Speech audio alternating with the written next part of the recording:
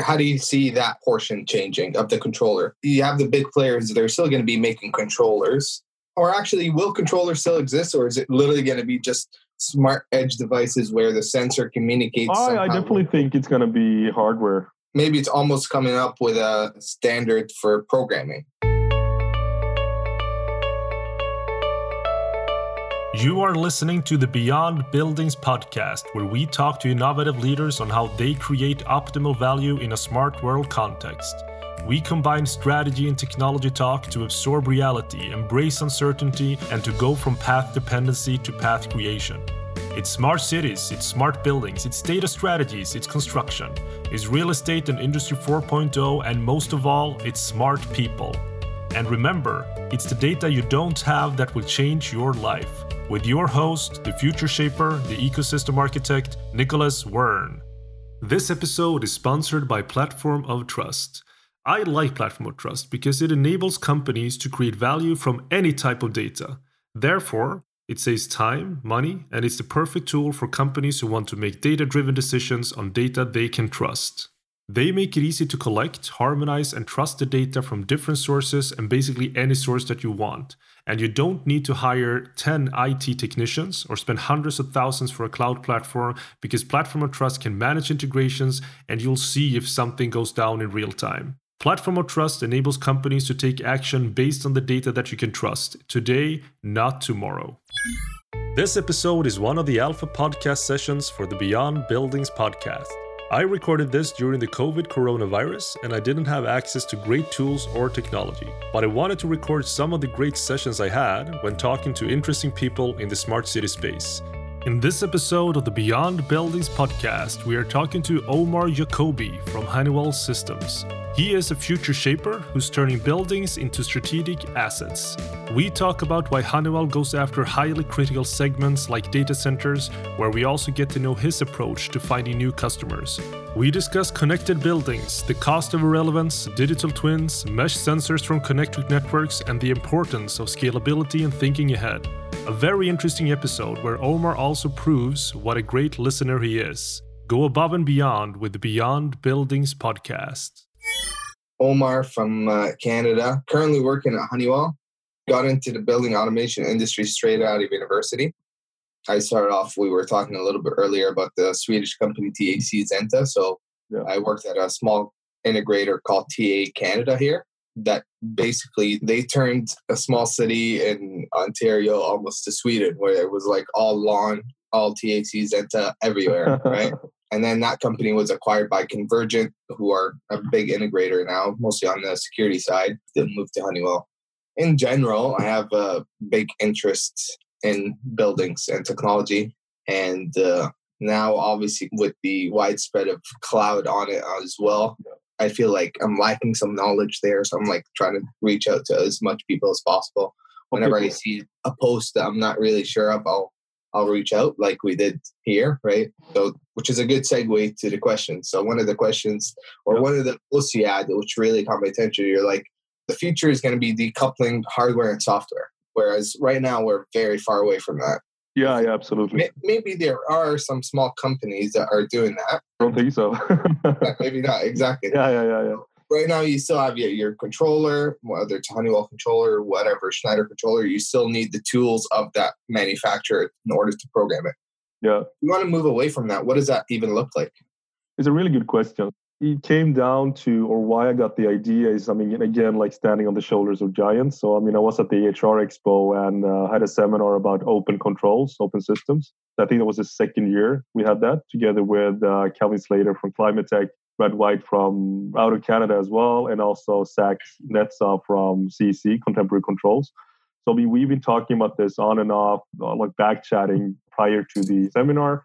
About like, what does the future look like? What does it mean with open? All of these kind of things. And open can mean a lot of different ways or different things for everyone, right? So open source, open what is open, what is closed. All this. And also when I'm doing this digitalization strategy for a digital twin company, I had the 3 brackets. I was in a talk yesterday, I need to name it something else because it needs to sound catchy, right? But we have like first level where we are right now. Yeah, it's like hardware, software, and especially the tools, like you say, they're coupled together. Like basically every controller, PLC, whatever is like that, right? And it's also about openness, which we're talking about, but it's also the industry technology that goes into that controller. And you're looking at existing buildings. I mean, you have like the PID loops, hard-coded things inside the controller. Is really, really difficult to create value for someone else coming at it. And that's again why everyone is locked into that, to the existing business as it is. And you look at this, so like the mid-level 2, that's we have 3 levels. So the level 2 is Troy Harvey from Passive Logic. He was over here in Sweden, had a great seminar, and they bring in all this like new fancy stuff, AI, machine learning to the edge, as well as with wireless stuff. But at the same time, at least again, like I need to get confirmation from him. But I mean, I think that you're tied to using their tools. So still, you're bringing industry technology to where it needs to be. And yet, yes, you have probably one API to the building. You can get quality data out. But there is a recurring business model. There is lock-in their products, right? So this is my point when I talk to James Dice, who is a titan, I think, in this industry as well, right? With his Nexus, my newsletter and these kind of things. Yeah. So it's not necessarily a bad thing. If you look at another market like the smartphone industry, where you have Android as a complement or as a competitor directly to Apple. But at the same time, I had Android phones for the last 10 years, I guess. I've never had an iPhone. But still, when I'm trying to integrate it with like 4 or 5 different things, it's always a hassle. I mean, it's always something I have to Google. How does this work? How do I get these things to talk to each other? And it's never a seamless, real experience. So again, like level 2, even if it's proprietary, even if you have to use their tools, again, like looking at Apple, it's still something that works through and through.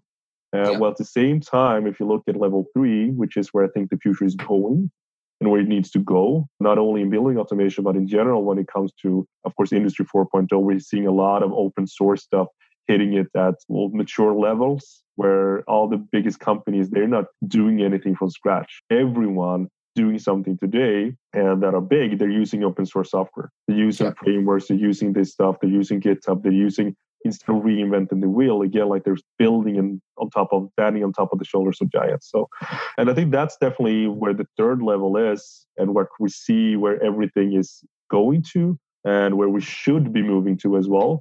So that's just like the core of my strategy, just knowing about these 3 levels, right? So, but the thing is, again, like when you talk to one of the representatives, my digital twin, the company that I'm consulting for, he said, okay, fair enough. But I mean, like you said it as well, are there any solutions out there today? And then I said, I mean, I know a handful that has like software only that you can deploy on like a tablet that Android based, or you can put them on any Linux hardware or whatever. But it's really, really rare, I think. And if it's at that level, it's not that been doing it for like 10 years. So there's always like risk reward, right? Larger risk. Do they have the documentation in place? Do they have reference cases? All of these kind of things.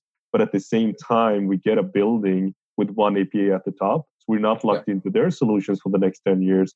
And you couple that with the skill shortage gap. So skill shortage gap for me is one, people that know exactly how TAC works or Honeywell or Tritium or whatever, like the skill set that is needed for these proprietary tool chains in the controllers, going back like 30 years, right?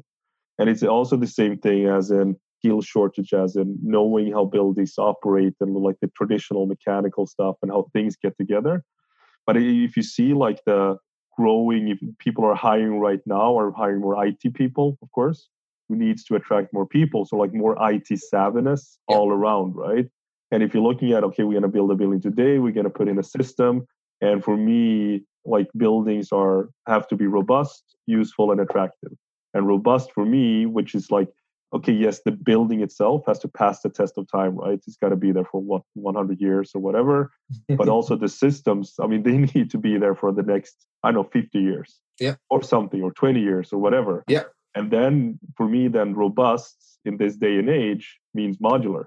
You have to be able to rip something out without costing a lot of money, without doing this kind of thing. So that's why you need the separation of hardware and software. So you have like a hardware base, that can pass the test of time. If you want to rip it out, you rip it out. But it has to be decoupled from the software. Otherwise, the recurring stuff, the integration costs, the skill sets needed, again, are going to transition from like these proprietary skill sets to just like working with standardized quality data. And you need like just an IT person to be able to do these kind of things. And I see that BACnet is also going to evolve. If you look at what's happening both inside the industry and especially outside the industry. I mean, I see that people still have a hard time hiring people here in Sweden. It doesn't necessarily mean that they're a bad company, but they work with in outdated ways, manual ways of working, PDF files, or even that, like they have like the binders, no access to information. Most of the time when you're doing technical asset management, asset management goes to hunting for information and then validating that information. Whilst if a new employee, I mean, I'm used to, again, like having everything at my fingertips. I get annoyed when Netflix or like lags, or you have to wait for like 2 seconds. I mean, my kids are even worse, right? You can't expect someone to get attracted to a company which says like, we have no idea where the information is. You have to hunt for it. You have to call someone. You have to go out on site all the time. You have to open the doors. I mean, all this stuff, again, like it's a two sides of this. One is smart organization. One is smart buildings, definitely. Yeah. And then you need to have it through and through smartness. And again, like, so my vision is like you have level 3 where you have like the decoupling, because you get one API to the building. You can work with standardized quality data, and BACnet 2.0, as I like to call it, whatever that would be, so that someone that comes in gets an MQTT API, and then you have like the data flowing. It gets tagged with Haystack or Brick or whatever, as well as BACnet. So that's the key thing into sort of like continuing the interoperable journey. You still have you moving from like an OT centric kind of way with PID loops and all these kind of things to more generic. Any developer can do something for this building, but they need to do it in an interoperable way. So I think that's where we can't lose BACnet. Like backends is so important in my eyes to make that transition. I think like we've tried with BACnet SC in getting like communication secure, right? In my book, it's not really enough because, again, if you look at it from a smart city context, there's so much data that buildings need to deliver and provide to different services. So we need easier access to data, faster access to data, I think, and it's going to go from every like 15 minutes to actually making API calls to the buildings much faster from things we haven't seen before. It's like when you first pitch the App Store to someone, right? And then someone definitely asks, okay, what kind of apps is going to be in the App Store? That's where we are right now with building automation. Okay, so you want to separate this stuff and you want to create an App Store for buildings. Okay, what kind of apps is going to be in there? It's such a great question. And it's such a stupid question because like you have to have an answer, but at the same time, it's impossible to have an answer. Because if you look in the App Store today, 15 million, 20 million apps or something, I don't know. But I mean, like, so it's just like enabling or democratizing smart city innovation so that it doesn't require like this skill shortage. Like it's just to be someone with an idea, a developer, and then sort of like a great piece of interoperable protocol that works as the interoperable layer. And then you just go at it in a standardized way with one API. Open, secure, all of these kind of things. That's what I believe is the future. At this point, it's still kind of speculation, right? It's hard to tell where it's actually going to go. And actually, if talking about the interoperable side of it, getting the data, securing the data, and then making it available to anyone who wants to build applications similar to what the App Store or the Google Store or whatever. Most of the big manufacturers are heading in that direction. You think about, the Siemens, the Honeywells, the Schneiders, they're all building a platform. And now maybe we're talking a higher level than a field level of controllers. That maybe still needs to change. But they're all talking about building a platform that will get all the data, that will give you all the AI and machine learning tools, but then also makes all that available through open APIs. And they're securing the APIs. They're making them work consistently. I talked to Siemens and MindSphere people. This was maybe about 3 years ago. Exactly the same thing that you're saying. I mean, you have these fantastic tools. You have everything like in the same environment. It's great, right? If you have an airport, fantastic. And if you use only their products. Problem is that if you use it for something and then you want to use something else, one is like the system integrators might not be comfortable because they're only using Siemens stuff or they're using the vendor stuff, right? And the vendors might say that, okay, if you use someone else's stuff, we're not going to be behind your back. I heard that from at the EHR Expo, actually. So you're not really allowed to do anything outside or like the pond, right? I think like the design and build, and this is also catering to like the top 3%, I think, like of all the buildings that are there. And like there's still a holy grail in like a blue ocean between so like home automation and like building automation, right? And if we want to target like the midsection of things without having it super expensive, I mean, can't rely on their products. It's impossible. So we need to hit that sort of like middle home run where you have something that is industrial, that is robust, useful, and attractive, all these kind of things, but at the price point, and also something that's going to benefit the industry and technology that can sit in the middle. Again, examples, Passive Logic, they have a great offering, which is like the middle bracket. And the second one is, if you're looking at hardware software that I know of that is just like separated, is this Bubble Sentinel from the UK, from Econowise, I think. So they've been like master systems integrators for like forever, and they've seen all these problems. So they decided to do something about it and create something that is extremely versatile. So they said like an Android foundation, so like backing it to Android Bridge. So you can actually run it on whatever, Android app you want, right? And then it's something for me as a tenant, something for any kind of stakeholder, sits on the edge and the cloud. We can go and switch to like edge and cloud as well, because I think that's where you started the conversation and just looking at things are happening with the cloud.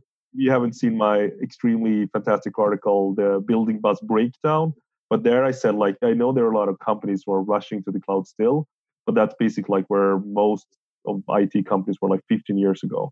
Now it's more, if you look at it, like you are in a building, you haven't had that connected, you rush into the cloud, okay, you're already 15 years ago. What cloud companies are doing now is rushing to the edge, having a hybrid approach, right? And that's why I think like local control is so important. And that's why pure cloud solutions with all the logic in the cloud, absolutely stupid. It's absolutely horrible. Again, like you should start from, okay, where is the source data coming from, right? Then you have like a controller. Today it's super hard, locked in. You maybe even hard coded. So if someone wants to change something, control strategies or set points, they have to go into the specific controller, look in the code, change something in the code, then go out and do it. Or use that tool from that specific vendor. How do you see that portion changing of the controller? You have the big players, they're still going to be making controllers. Or actually, will controllers still exist? Or is it literally going to be just smart edge devices where the sensor communicates? I definitely think it's going to be hardware, just generic hardware pieces. And then either the big vendors are going to still exist, but they have transitioned to a software-only approach. So they do the same things. Everyone can benefit, of course, from what they're doing and their legacy and the technology and the know-how, but hopefully in a more open way. And definitely where you see a decoupling of hardware and software, 100%. Maybe it's almost coming up with the same way BACnet is a standard for communicating, coming up with a standard for programming or a software for programming. I think like Sedona is like the block-based. Yeah. That's definitely something that is out there as totally open way of programming controllers. We can use Node-RED for that to an extent at least, but that's more for shuffling data from the cloud and the building and back. But Sedona is a really good example of something that's been there forever, or at least for a long time, but hasn't really gotten like the industry-wide adoption. I'm talking more about like the next level as in even more generic. It's not going to be more like about building automation. It's going to be someone that knows about building automation, knows about all these kind of things, right? But it's more about like setting the logging. Yeah, I mean, it's going to be like a team of building automation expert, a developer, a UI, UX person, and a data scientist that sits and does stuff with the building. The intent is to create a self-driving building. So that's where we're going. But I definitely see like the big companies getting really disrupted. I read that article of yours, how big companies get extinct if they don't existing companies are built to die, right? Yeah. But it's not even for the big ones. It's actually more for like the SIs and everyone that's working in the industry that is sort of like reluctant to change. Because again, like it's the classic, tech companies learn real estate faster than real estate learns technology, right? Yeah. I think we all have the answer to that question because you see like the urgency, the speed, and all of these kind of things. So I think there's so many companies that are going to go under. You see the skill shortage gap is going to be hurtful for the next 5 to 10 years, most likely. And you see it's still like banking and relying on COBOL and all of these like old technology stacks that are there still because they built something from the beginning. And I mean, if I'm going to build a building now, do I want to rely on something from a big vendor that uses their tools, or do I want to build something that is going to be open and robust and useful, where the owner as well as you can pick whatever system integrator you want, or you can actually do more stuff with the building. And again, like going towards self-driving buildings as well, I know that they're going to be disrupted because their whole cost structure or revenue structure is based on service and lock-in. You could argue that a lot of these companies are looking to change, but the problem is it's not clear what you need to change to. Of course they want to change. Nokia wanted to change. It's not that they saw or that they didn't see what's going to happen, right? If you just make a comparison. Ericsson saw the same thing. They hired probably McKinsey, BCG, Bain experts all around. They hired like teams of doing that, probably consulting for them for years. They still went under. And you have the ability and the speed as well as the urgency to change. It's not about one thing. It's about all of the things. And that's why it's so impossible. It's like turning a Titanic and in 5 minutes, you're going to go right. Every 5 minutes, you're going to go left. Or you're going to hit an iceberg. Yeah. I know we have 5 minutes left. I'll end it with this. What do you think of the model, though, of, for example, what Niagara Niagara is obviously the biggest one. Schneider is doing a similar thing where you have your platform. They're not going to market directly with it. They're getting certified partners. So it's kind of open, but not completely open to whoever, free for all. It's open to the community to innovate with their products. And I think that's a brutal idea. I mean, as in brutal, great. It's a fantastic idea for them as a company. But again, like if you're looking at the end user, what do they get? Again, like they're locked into their solutions. Yeah, okay, it's easier to find a certified Niagara partner, I guess. But it's still, you're locked in. You have to use their tools. Is there somewhere else from other industries where that's not the case? Like, for example, if you get Windows everywhere, you're locked in. Well, anyone can service your Windows, but there's Windows everywhere, right? Isn't that inevitable to a certain degree? No, of course not. That's exactly what I'm saying, that it's possible. And we have the correction. So you give like the freedom of choice. Is it going to happen? I don't know. But we should move in that direction or understand what kind of consequences it makes for speed, innovation, sustainability, whatever, right? Again, like if you use something like iPhone or if you use something like, in the mid bracket where you have like something that works, isn't that we all want, right? We want a building that works. So why not use it? But just, again, understand the pros and cons, both what it does to the industry, what it's going to do for you in the future. If you want to change systems, it's going to be horrible. For me as a consultant, I guess it's just like informing the customer of the pros and cons, as well as with what the future is moving towards. In the Industry 4.0 segment, we see that it's open source everywhere. Everyone that builds solutions today are basing it open source. If you're not doing it, you shouldn't hire them. It's that simple. And when you say open source, you mean from the standpoint of even the code being available to anyone can access? Absolutely. I mean, they're building something from the get-go that is open source. Then, of course, they're making proprietary solutions, but it should be... it's kind of like the Linux model. Yeah, exactly. Absolutely. If you have the building, everything in my mind when it comes to building automation or any kind of hardware, it should just be hardware. It should be a dumb building, really. So, and that also, which is the final point, which I love this insight. I hope you do too. But so if you're looking at it today, okay, so building automation people, they are last to the scene. When you do, like you have new construction, they last to the scene, right? So they have to work with different kind of products and they have to make it work in some way, shape or form, right? And they always get the blame for everything, even though it's not really their fault. We're last to the scene and that's fine. That's perfect because it's just hardware. So when I'm out there at the scene, I can see everything connected in terms of just pure hardware. And then I go into an app store or whatever. I just select, okay, I'm going to use Schneider for this one. I'm going to use Siemens for this one. I'm going to use X, Y, and Z for this one. Or I'm going to let like 10 companies bid for this one from a pure software play. Then I'm just going to deploy the logic that's going to make it work. Because the infrastructure is there. It's open. I can be the last of the scene. I have my skill not shortage gap. And I can say what is best. Yeah. That is the perfect solution for me. And that's if you look at Passive Logic's project, again, it's perfect. It's all about choice.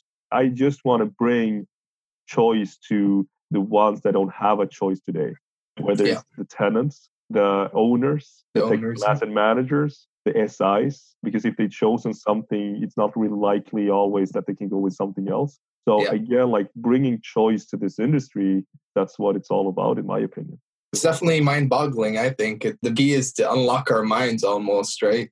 I think like for me, it's just like crystal clear. But I spend like every waking and sleeping hour, and I've done it like the last 6 years, of just trying to find a solution. I think I found it. Just like different layers. I think it's mind-boggling just because there's still a lot of unknowns.